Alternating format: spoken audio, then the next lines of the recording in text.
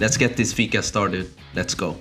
What would you tell to those 18-year-olds that want to try martial art? They're listening right now to Fika with Rise. They want to try. They're excited, but they're afraid. They have a lot of fear inside. Especially a lot of both young boys and girls. Like, well, I might get hurt. I don't know. I'm not fit, etc., and etc. Doesn't matter. Whatever you like. What I tell everybody is find something you're interested in. If you like swords, if you like knuckles, whatever your vibe is, and you may have to try a bunch of them and go check them out. Here's what I can say to all those boys. I've never had the courage to walk into a martial arts school, and I'm one of the baddest motherfuckers on the planet. It takes a lot of courage to go do it.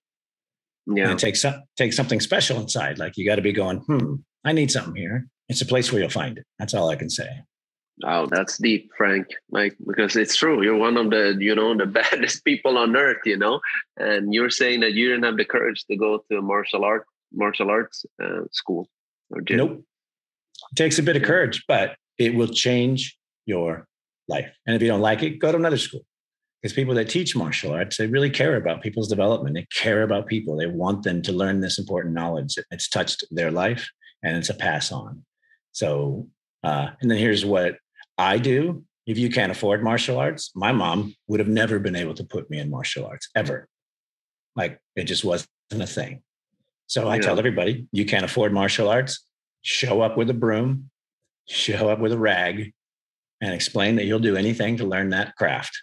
And 9 times out of 10, that man will let you in his gym and let you clean and let you start learning because he knows how important it is. Because that's what I would do. Yeah. But you got to want it. Advice. And you got to show up and you got to be ready to clean some toilets. Yeah.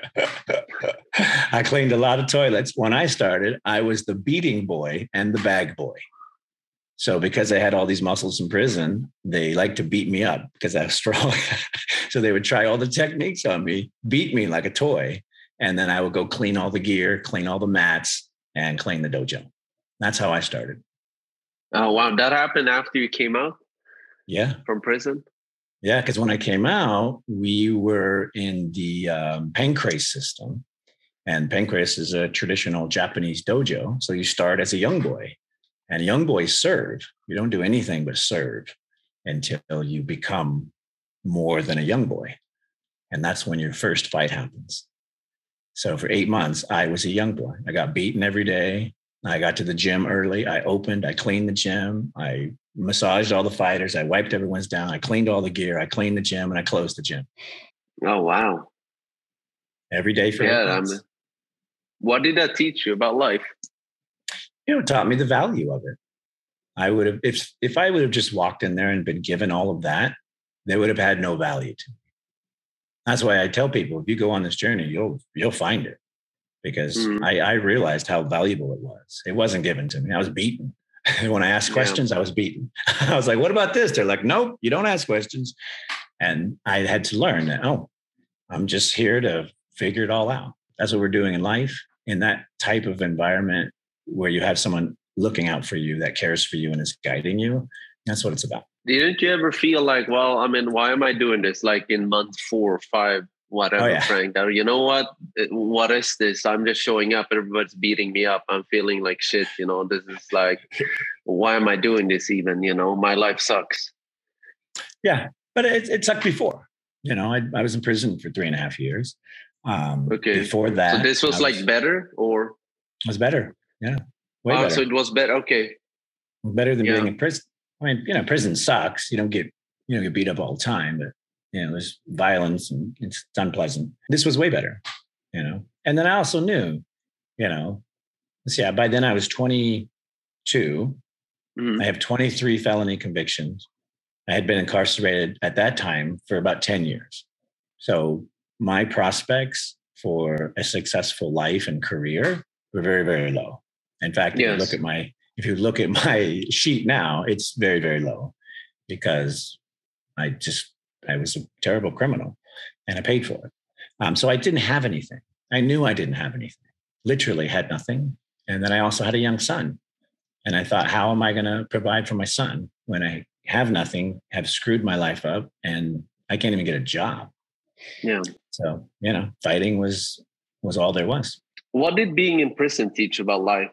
And what did you do in prison to keep your mind sharp and healthy? Well, the first thing is, when I went to prison, I still didn't believe it was all happening, and I thought I could talk my way out of it. That's what had happened all the other times when I was a kid. But when I went to prison, it was all different. And it was clear I wasn't going to get out until 3.5 years had passed. And that was if I was good. So it was the first time in my life where I had real consequences for the actions I had done. And when there was, a timetable on it, like, great, you'll get out in 3.5 years. Good luck. And it was the first, time I was alone with myself. First time I had to, explore who I was, where I wasn't living on the streets and surviving and doing weird, crazy stuff. And I sat down, I realized I totally screwed my life up. There was people, a couple people who did care for me.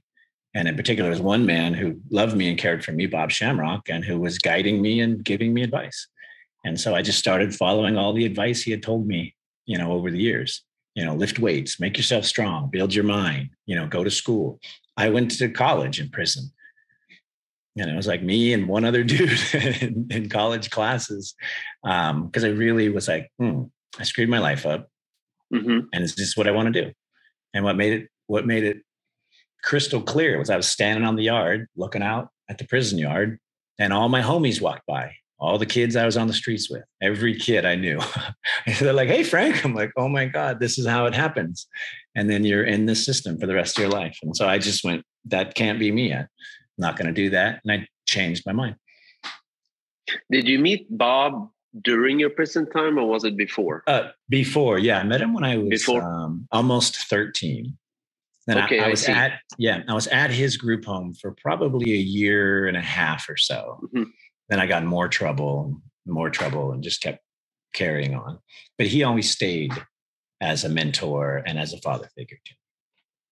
And so during your prison time, he was still giving you advice, so to speak, and he was the one telling you that you need to be going to college, and that's something that you can do to keep your mind healthy and keep basically saving your own self.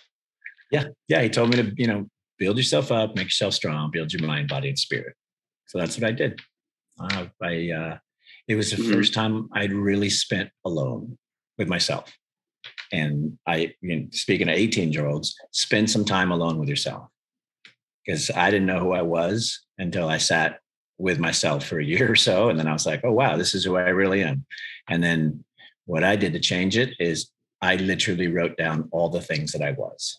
And I took a manila folder and I opened it up, and all the things that I wrote down on the left-hand side. I was a criminal, and I was a cheat, and I was a scumbag, and I was a lousy dad, and I was a drug addict, and I was all these terrible things.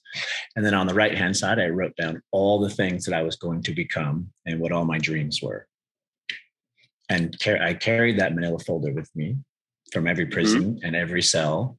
And everything that I did to fill that back page and make those dreams come true, I put in that folder. So when I went to college, I put my grades and all my stuff in the folder, all my weightlifting routines, all my stuff that I was doing to build up my body, I put in the folder. And by the end of 3.5 years, that folder was enormous with all the things that I had done for myself. And then I looked at it when I got out, and I was like, do I still want to be all those bad things that I was before? Or do I want to be this person on the right-hand side? And I chose that guy. And I decided I'd do whatever it took to do it, including fighting in a cage and everything else. A lot of gratitude for listening to Fika with Bryce. I really mean that. If you like the show, I would love if you can leave us a 5-star review, whatever you're listening to your podcast. It helps us so much to get the word out there to other listeners. If you have any questions or any feedback, I would love to hear from you. I'm just a DM away on Instagram or TikTok at Freddy Van Hyn. So looking forward to hearing from you guys. Thank you so much.